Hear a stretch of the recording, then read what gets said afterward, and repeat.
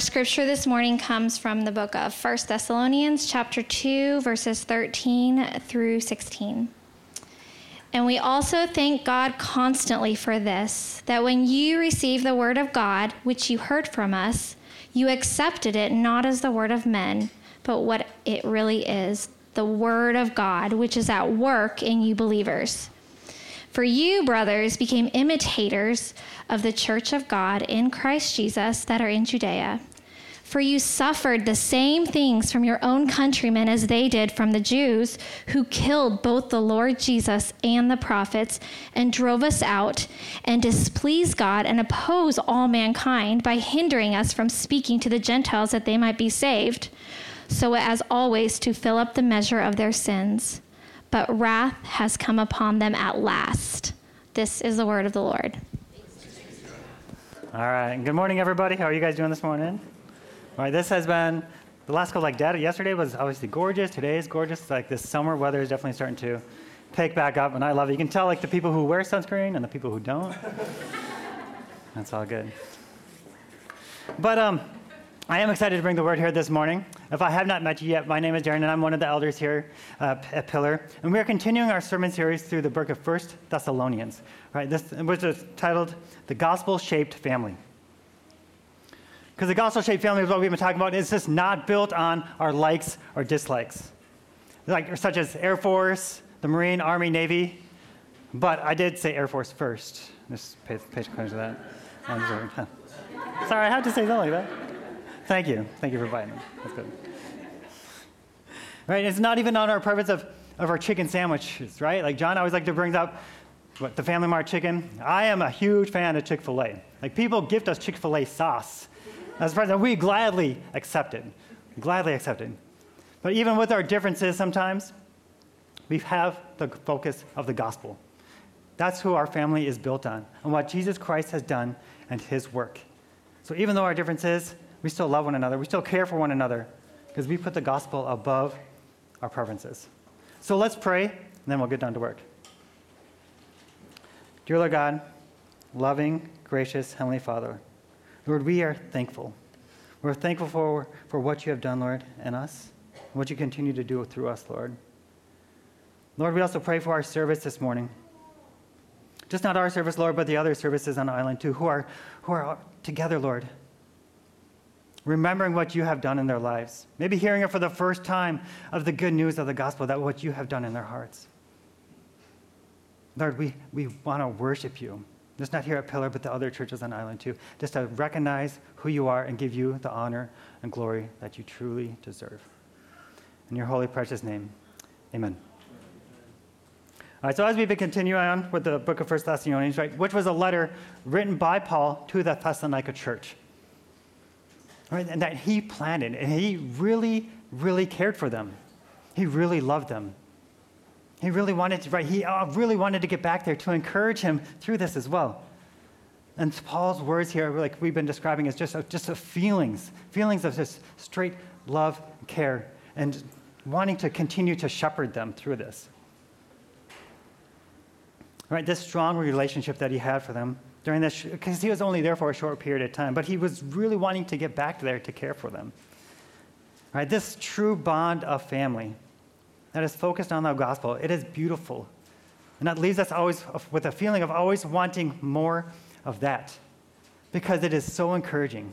Paul wanted to get back there because he wanted to continue to be with them, continue to shepherd them, continue to grow with them. Right, as a lot of us are military, we get the opportunity to travel all the way, pretty much all the way around the world. I'm sure if we connect the dots, all the countries that we've been to, it probably would almost cover the globe. But oftentimes, right, we leave friends, those friends that have become family, because of the gospel work that has been that we have lived together. Because a lot of times we suffer together, we cry together, we laugh together, we live life together. We share those precious life moments, because it is having that gospel relationship is just so encouraging and something that you continue to want and have more of. All right, and it doesn't mean we are a perfect family, because that's not what it is at all. And we don't even have that expectation that you are supposed to be perfect. But we have put our faith in the one that is perfect, who is holy, who has taken the penalty that we deserve. We put our faith and hope in Jesus Christ. And I think that is really important that we reflect on that in our daily lives. Like rehearse it with our family, like immediate family, as well as our family here at church. To be able to share that love, and then I'd be able to share that love that we have, that hope that we have to others then as well. So Vince Lombardi at the start of training camp in 1961, he was the coach for the Green Bay Packers. Is there any Packers fans? There was a couple in the first service. Yes. Yeah, thumbs up. All right, got a hint. That's good. I'm a Vikings fan. It's all good though. All right, it's all good. It's all good. Right, but at the beginning of training camp in 1961, he said a quote. He held up a pigskin. For those who don't know football, pigskin is a football. Right, and he said, "Gentlemen, this is a football. A football." He's telling these professional athletes that have been playing for years, probably been playing it since they're little kids, live and breathe football, passionate about football. But their coach still did not want to get away from the basics. Guys, we can't get away from the basics as well. There are so many who claim Christianity that do not know the difference between the different religions and what is true or what the Word of God is. So this brings up my main idea here for this morning. So the main idea comes straight from this passage. It says the power of the Word of God is at work to change lives. The Word of God is at work to change lives through His power. Then a question to think about throughout this sermon is the Word working in you? And how do you know? Because family, this is the Word of God. We can't get away from these basic truths, right? And it's just not basic. There's so much depth to this, and we're going to be going into it a little bit more here this morning too. There's so much depth to it. We just can't leave it at surface level. But we'll look into that too. Because for the Word of God, it is alive, it is active, it is sharper than any double-edged sword. It penetrates even to dividing our soul and spirit, joints and marrow. It judges the thoughts and attitudes of the heart.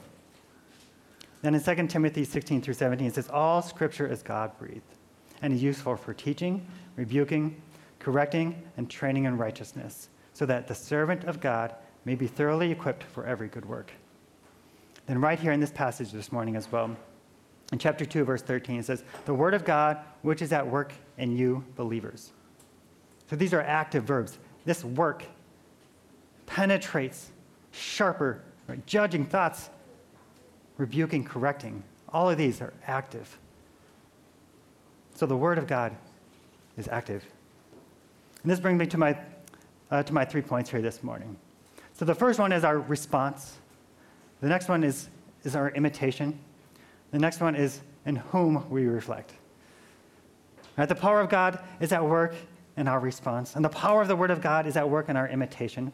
And the power of the Word of God is at work in whom we reflect. So let's just jump right in here to our response. All right, so in this passage, it seems like there's two opposing forces. We have the word of men, and then we have the word of God.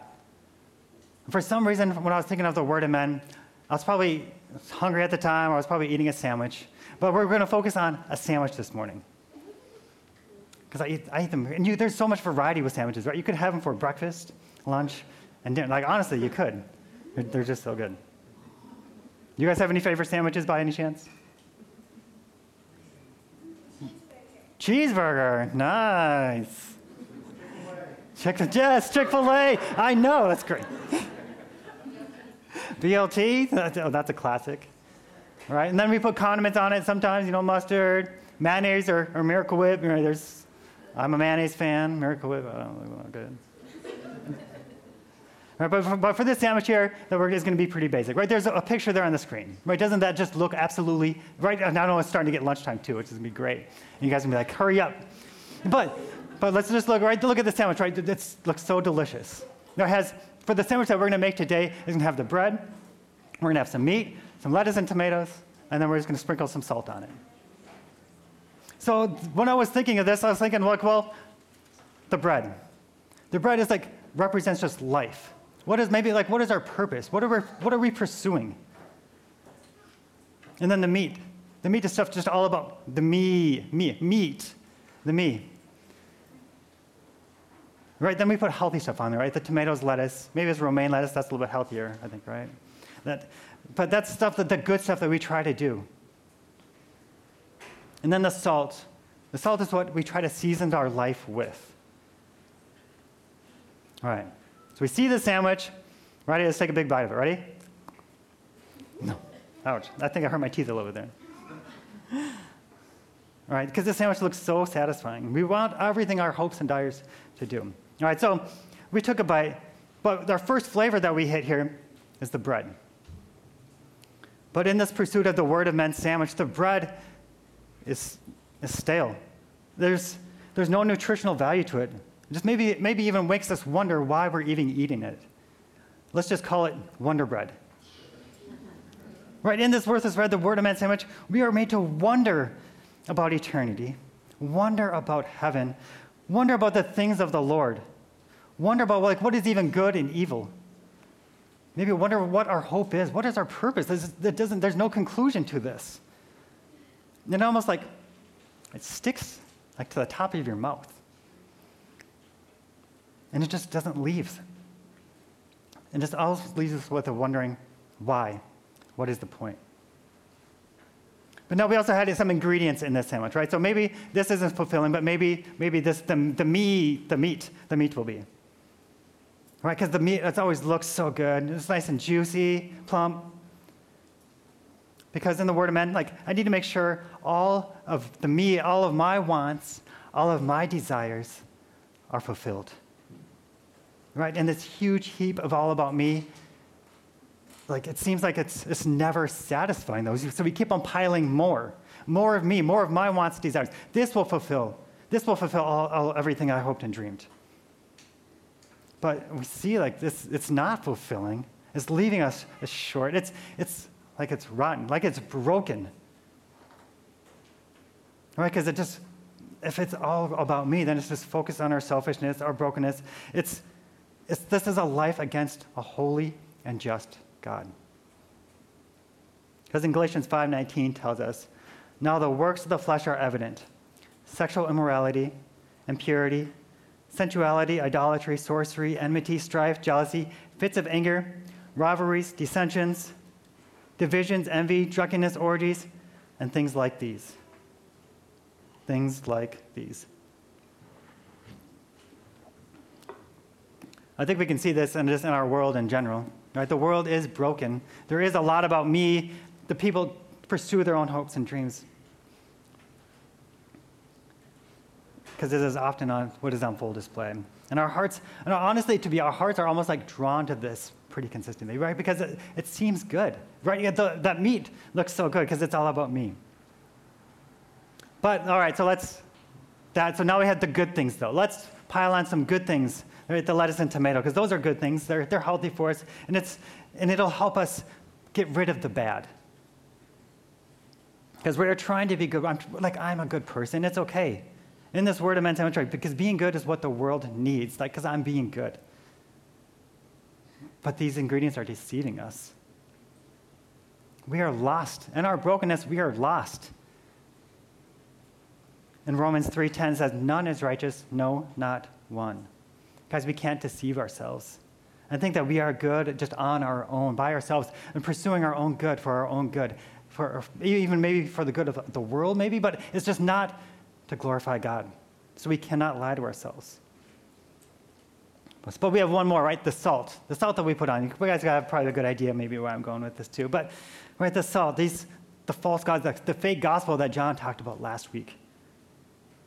These lies that are almost tingling and just wonderful to our ears. Yes, maybe I can be good, or go after this false idol, whatever it may be. This false hope that we think is adding that flavor to our life, but is leaving us empty, leaving us shallow. Right, those are just untrue statements. And the salt that we try to sprinkle throughout has lost its saltiness, and it's good for nothing. Right? And we're often drawn to this because it looks so pleasing. But it leads to God's full wrath. Our sin, the false gods, our wonder and doubt that we try to do everything on our own, because it leaves our souls empty. shallow, tired, lost, and broken. But the word of God that Paul proclaimed to them was not self-fulfilling or selfish or having them earn their salvation by accomplishing certain achievements or doing so many good things to achieve it. But it is grounded in Jesus Christ, who alone is the Savior of the world, who died on the cross for their sins, and he conquered death when he rose again. Right? They put their faith and hope in him because there is no wonder about Jesus, because he is the bread of life. And this bread is fulfilling. It is satisfying in their souls. It satisfies our souls as well. Because in John 6:35 it says, I am the bread of life. And whoever comes to me shall not hunger, and whoever believes in me shall never thirst. Now, only through Jesus Christ, that brokenness, all of that, all about me, we were broken. But through Jesus Christ, we become blameless. He delivered us from God's wrath. Right? This does not mean that we'll stop sinning. That's not it. But it'll have us reflect on our thoughts, on what are working and what we are working towards, and we will respond to it and repent and turn back to him. And then the good stuff, right? We're not doing good now just to glorify ourselves, but we are doing good to glorify God and to serve him and to make him known. And by the word of God, we are no longer in darkness. That salt that we were sprinkled on, it's not the false gods, not that. Okay, because through him, we have a light for our path. It gives us direction. So Paul's message was a message of salvation through Jesus Christ and him alone. And the word of God was at work in their response. The power of the word of God is stronger than the word of men, and the power of the word of God was at work in the hearts of those Thessalonians. So the word of God was at work in them because they responded to it by faith. So let's look at, let me see, let me get it here. So we'll go back to chapter 1, verse 4. So it says, "For we know, brothers, loved by God, that he has chosen you." So Paul knew that it wasn't him that had this special ability, that he was whatever, it was his words that were saving these people. Because Paul, I think, was a pretty humble man. You could see it in his letters. He had a deep desire. He definitely felt Jesus Christ because he is the one that blinded him before too. Paul was definitely humbled. Because Paul also started his letters, it said, Paul, an apostle of Jesus Christ by the will of God. Or Paul, a servant of Jesus Christ. A servant of Jesus Christ. And Paul, also had that firsthand experience. And so he knew that it wasn't him that had this special power by any means, but the word of God that was working through him, that he was proclaiming, had that power. So the Spirit worked in them to see the need of a Savior because they had no hope.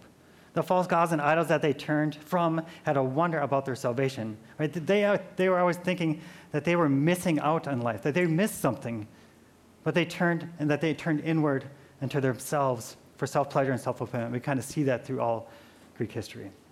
So looking back to chapter 1, verse 9, it says, "For they themselves report concerning us the kind of reception we had among you, and how you turned to God from idols to serve the living and true God." Their response recognized that they were broken. They're broken in their sins. They were lost with no hope, which the Spirit worked in them then to respond. Right? It's only because the Word of God in them that they were able to respond. I remember when the Lord first changed my heart. For me, I was the kid that could do no wrong, or at least I never got caught doing things wrong. Maybe you guys can relate to that. Maybe sometimes called the golden child, and I know I was super selfish. I thought the world revolved around me, like I was God's gift to the world. It's like, yes, I was all about the word of men. It's like it was all about me, my hopes and dreams, my thoughts, what I desired. And I know for me, like there's nothing that changed my heart besides the word of God. I did nothing to earn salvation. By his grace that he saved me. Maybe you guys can relate to that. Maybe sometimes we just need to remember where we came from from our darkness to the hope that we have now, and just reflect on that. So that question that I asked at the beginning, has the Word of God worked in your life? Right? Do we see our brokenness? Through His Word, do you see that you are lost and that there is no hope in the word of man? And that there is only through Jesus Christ that we can be blameless before a holy heavenly Father. So what is your response? So now my second point, and how the power of the Word of God is at work in imitation. Right? Because imitation is the sincerest form of flattery. Flattery. And as a kid, I'm going to date myself here a little bit, but early 90s, Zach Morris, right? Saved by the Bell. Right? He was the coolest kid in high school. Like he was everybody's friend. Like he was able to talk himself out of any problem that he ever had. I think he had a cell phone, like one of those brick ones. You guys remember? Right? That's probably like when only adults maybe had pagers at the time, but he had a cell phone as a kid. I thought he was the coolest thing, and that's who I want to imitate. Maybe picture somebody maybe that you wanted to imitate growing up, or somebody famous that you wanted to. But what was the reasons for it? Typically it's because of what? The power, the money, the status, the fame, whatever it may be. Whatever it may be. Right? Because their life looked good. And also, like, we are a culture that is just easily influenced. Right? There's people that are jobs as influencers. Right? Because we have that attitude of keeping up with the Joneses type attitude, and we just can't be content with what the Word of God says. Because we often pay more attention to what the world says than what the Word of God says. If you want to throw up the chart, so this is something I pulled just to see like how often do we read the Bible. Right? I know it's like, I don't think it's really that surprising because we get busy. We get busy. Right? We prioritize different things.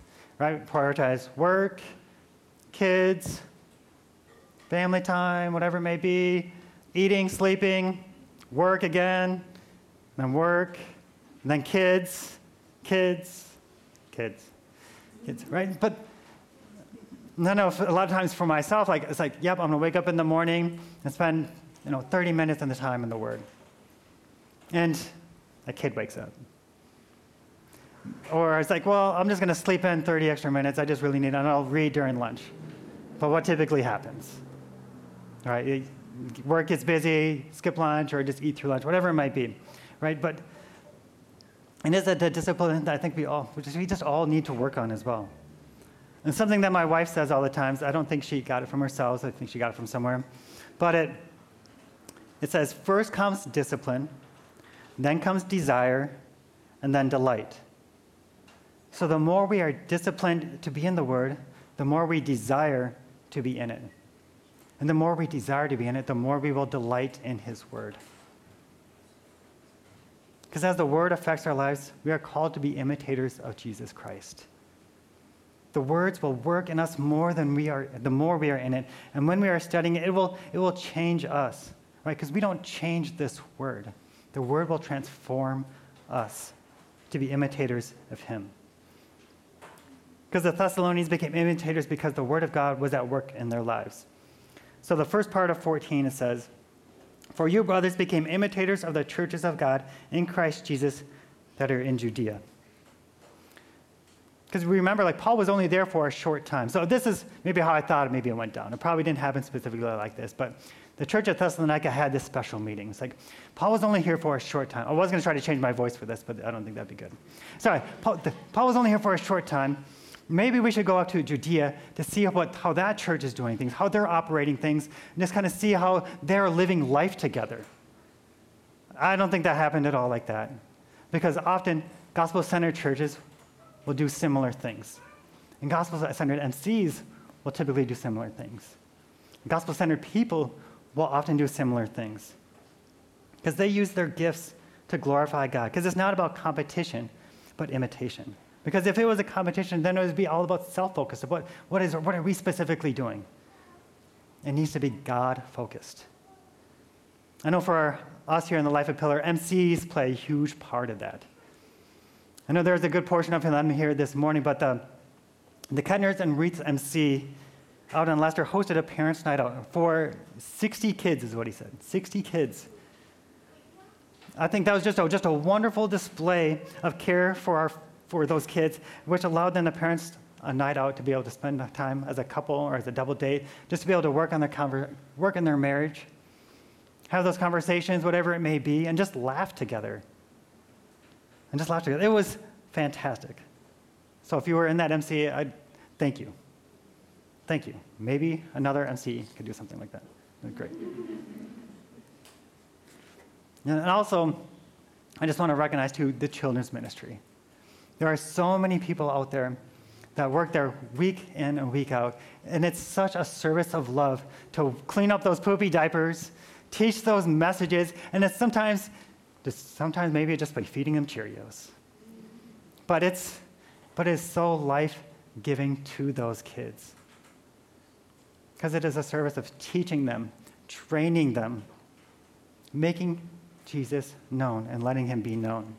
Because it is changing their lives too. They might not be remembering every little thing that you do that Sunday, but continue to remind them, just like we need to be reminded as well. So thank you, all you teachers and assistants out there. And I don't know if you noticed as well, but the carpets are super clean. The facility teams, I think 2 weekends ago, spent pretty much an entire day cleaning just this floor. So facilities team, led by Jared Gerlach, I don't see him, but they've taken this time to care for our families so well. And then there's one person that I specifically want to point. We could go on for this for like days. But Job Covey, he is such a light to our family. He is a part of our MC. I see him back there smiling now. He wasn't here this morning, but he's here. A light to our family. He's a big part of it. Like, we even did a parent study, and he did a ride alongside with us. And how wonderful is that for him to jump in, be a part of anything, who just turned 21. All right, he's such a good example for my kids, and I know other kids as well. So, Job, thank you. Like I said, we could go on like this. Maybe as a gospel family, maybe we should do this more often.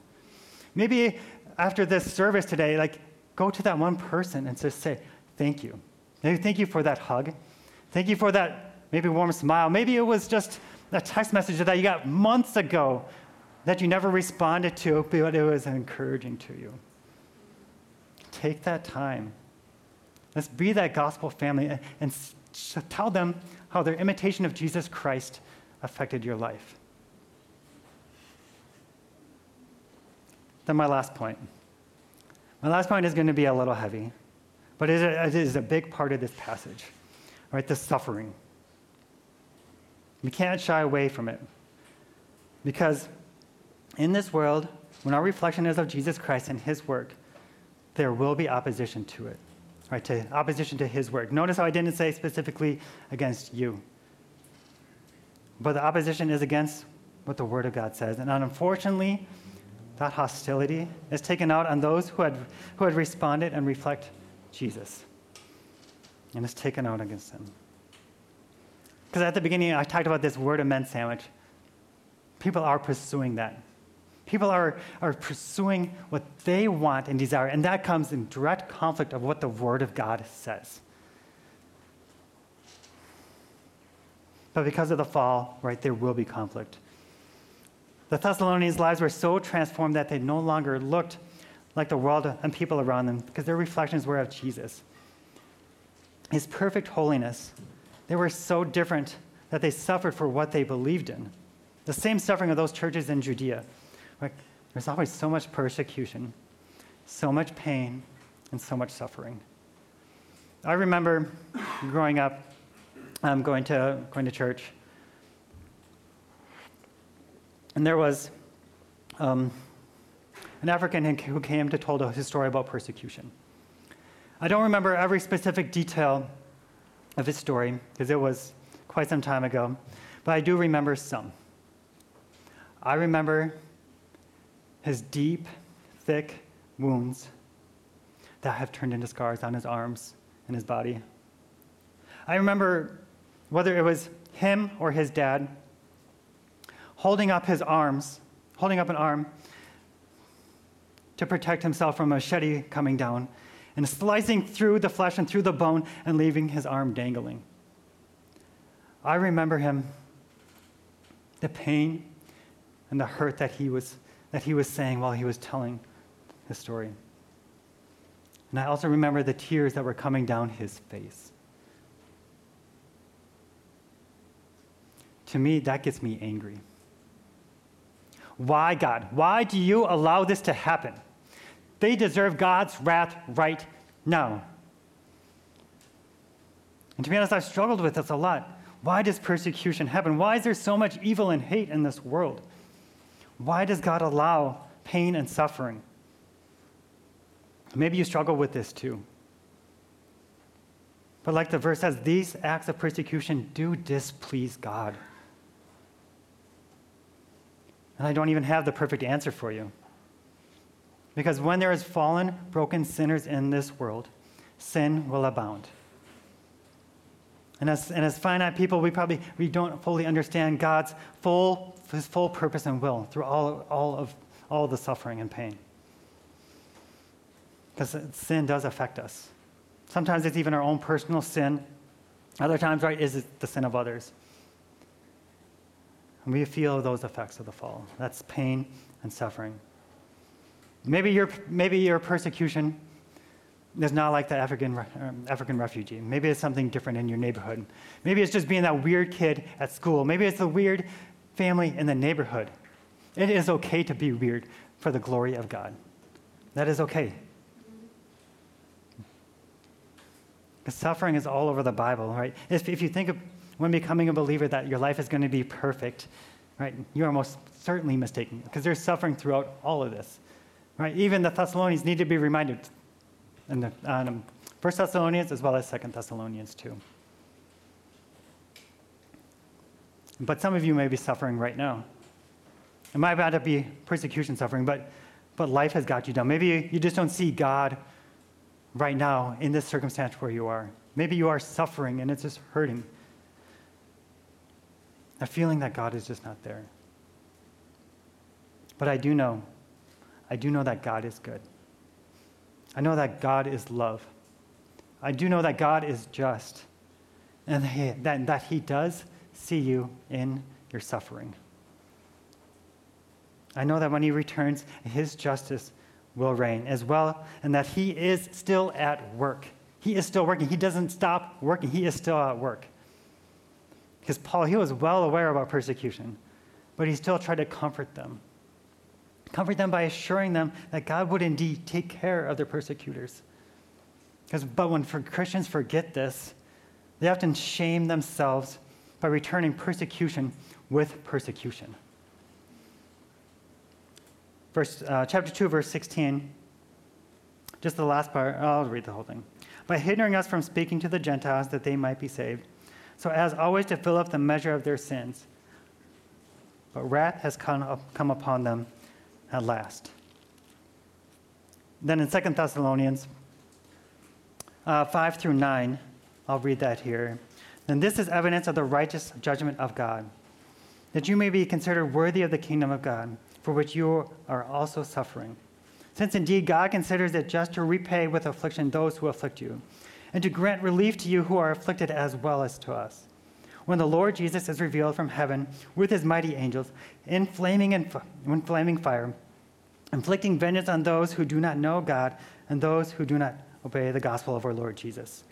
They will suffer the punishment of eternal destruction away from the presence of the Lord and from the glory of his might, of his mighty. So this justice, this retributive and restorative justice, that's what that is. It's not ours to do. God is faithful to his promises. And Paul just needed to remind them of that he is faithful to his promises. We are so forgetful all the time. Because the word that he is doing is still being accomplished. His work is still needs to be done. And because he still is changing lives by the power of his word. So in our response that Jesus had worked for our lives, we need to continue imitate and reflect Jesus' work. Because when we imitate and reflect it, we're more likely to talk about it, how God has changed our hearts, softened our hearts through Jesus Christ by the Spirit. Then we share that with love and to others. Right? And it's just not those who are part of this family that we share that with. It's those who are outside of our family too. Maybe it's those who are showing hostility towards you, towards the Word of God. Because believers are for the well-being of others. Because to be honest, we're no better than those persecutors. Jesus Christ saved Paul. He was persecuting believers as well. Because we also just need to recognize that it's not our words that are going to save them. It's God's power that's going to save them. Because the Word of God, He is able to do great and mighty things. He is able to turn the world upside down. And He's able to work in the lives of all broken, all the lost. And we need to continue to hear about the Word of God because it changes lives, even those who are persecuting believers. So my final thoughts. The power of the Word of God is at work in your life. Have you responded to it? Right? Are you still searching for that work of the Word Amen sandwich? The all about me attitude. You're still wondering maybe what you still need to accomplish to cover up about all that bad stuff. We can go to Him and repent, knowing that Jesus Christ has paid it all. He turned your brokenness into blameless. And then we continue to grow in the likeness of Him, by His Word, and to imitate His love and care to others. Because when our pain and suffering come, we're able to stand firm and be reflections of a Heavenly Father, because our foundation is built on the work of Jesus Christ that has changed our lives. Let's pray. Father, loving, gracious, Heavenly Father, Lord, for you are good. You are holy, Lord, and just. Lord, we thank you, Lord, for the work that you have done, the work, Lord, that you are currently doing right now, and the work that you will continue to do, Lord, in the future. Lord, we don't often see it, but you are still good. Your ways, Lord, are better than our ways. Help us see the beauty of that, see your power through it all, and how you have changed so many lives. In your holy, precious name, amen.